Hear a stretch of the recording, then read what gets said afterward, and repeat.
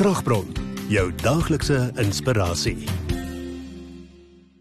Ek weet nie van jou nie, maar ek het letterlik nog nooit iemand gehoor wat gesê het, "Jesus, ek hoop nie ek kry eendag die ewige lewe nie. Ek wil nie vir altyd lewe nie. Ek wil net, as ek doodgaan, moet alles net verby is." Ek dink almal wat weet wie Jesus is en wat die hemel en die hiernamaals en ewige lewe verstaan, het nog altyd 'n ding gehad van, "Joh, Here, ek wil net vir altyd by u heerlikheid wees."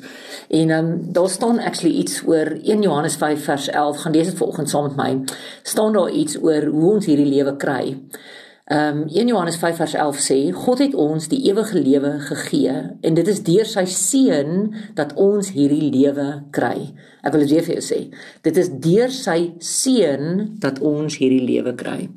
Daar staan nie deur, weet jy wat, as jy goeie werke het, dan sal jy daai lewe kry. Of as jy goed genoeg doen in die lewe, en jy bereik genoeg, of jy saai genoeg, dan sal jy die lewe kry. Daar staan ook nie, weet jy wat, as mense dink, jy is 'n goeie mens, en jy het goeie karakter, en mense hou van jou, dan sal jy die ewige lewe kry nie. Daar staan ook nie, weet jy wat, as jy genoeg kerk bywoon, dan sal jy die ewige lewe kry. Daar staan ook nie, as jy elke Sondag in die kerk sit, of as jy deur al die seremonies gegaan het, dan gaan jy die ewige lewe kry nie. Daar staan letterlik net een ding. Daar staan, God het ons die ewige lewe gegee, en dit is deur sy Seun dat ons hierdie lewe kry.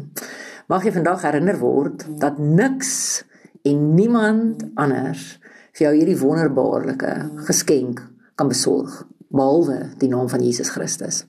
So vandag is my vraag, ken jy vir Jesus? Leef hy saam met jou, leef jy saam met hom? As jy die ewige lewe begeer, daar is net een wat dit vir jou kan gee. Mag jy 'n dag hê waarin jy absoluut sy stem hoor.